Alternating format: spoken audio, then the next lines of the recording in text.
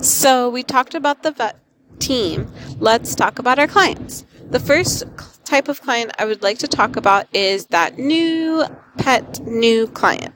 So they come in and they're waiting at they already checked in, they're waiting in the lobby. You as the tech or the assistant come out, call for Fluffy. Fluffy and mom, or Fluffy and dad, or Fluffy and both come back into the treatment area.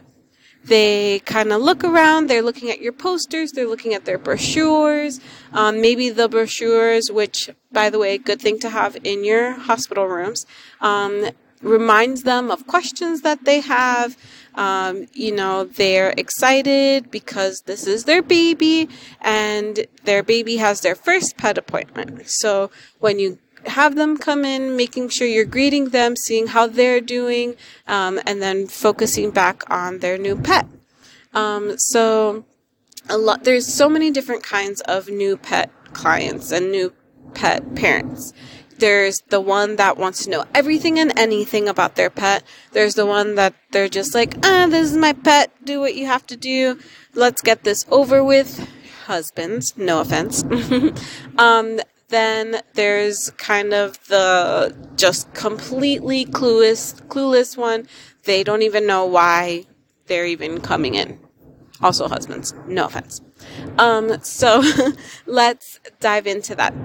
So your new pet parent is going to have, most of the time, lots and lots of questions, so you want to make sure that you're very thorough with how you're answering. This is their baby. They basically gave birth to this puppy. That's their child. There's no ifs, ands, or buts. And I love those clients. They want to learn. They're eager to learn. So make sure, even if you've said that speech 8,000 times, make sure you're still enthusiastic about it. Make sure you're still happy to answer that question that you've answered 6,000 times that same day. They want to know about their precious baby. So just really engaging and really, really trying to be really excited for that pet and that parent, because it's exciting for them. I always, when they come in with that brand new puppy, I always try to make myself feel like that is my puppy and I just got that. And I just try to put myself in their shoes, and I want, them to know that I'm also excited for them and their puppy. They're coming in. They want to tell you everything and anything about that puppy. They want you to know how many times it blinked. They want you to know that it sneezed today and it didn't sneeze yesterday. They're just so excited and just want to word vomit about everything about their pet. So just make sure, within reason, that you are listening and paying attention to all the details and really engaging with that new pet parent. You want to make sure that they feel the love that you have for that pet. So always try to remember that, especially for my fellow seasoned techs and assistants. I know sometimes it can be hard after you've seen the 18th Bella of the day, and it's kind of the same thing. But always remember to be just excited as that parent.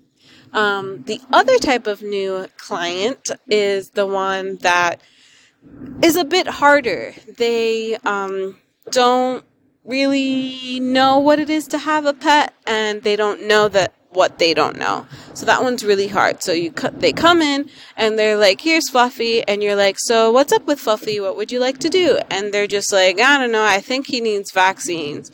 And then you go into your spiel about all the vaccines and all the things that they're going to need, and then they're just like, I don't know. So you kind of have to push them into something and at least get that rabies vaccine and that distemper.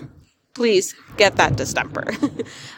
So they come in and they're kind of confused. So you really got to make sure that you're putting yourself in their shoes too, making sure that they understand what they're doing with their pet, because they have no idea, and that's okay.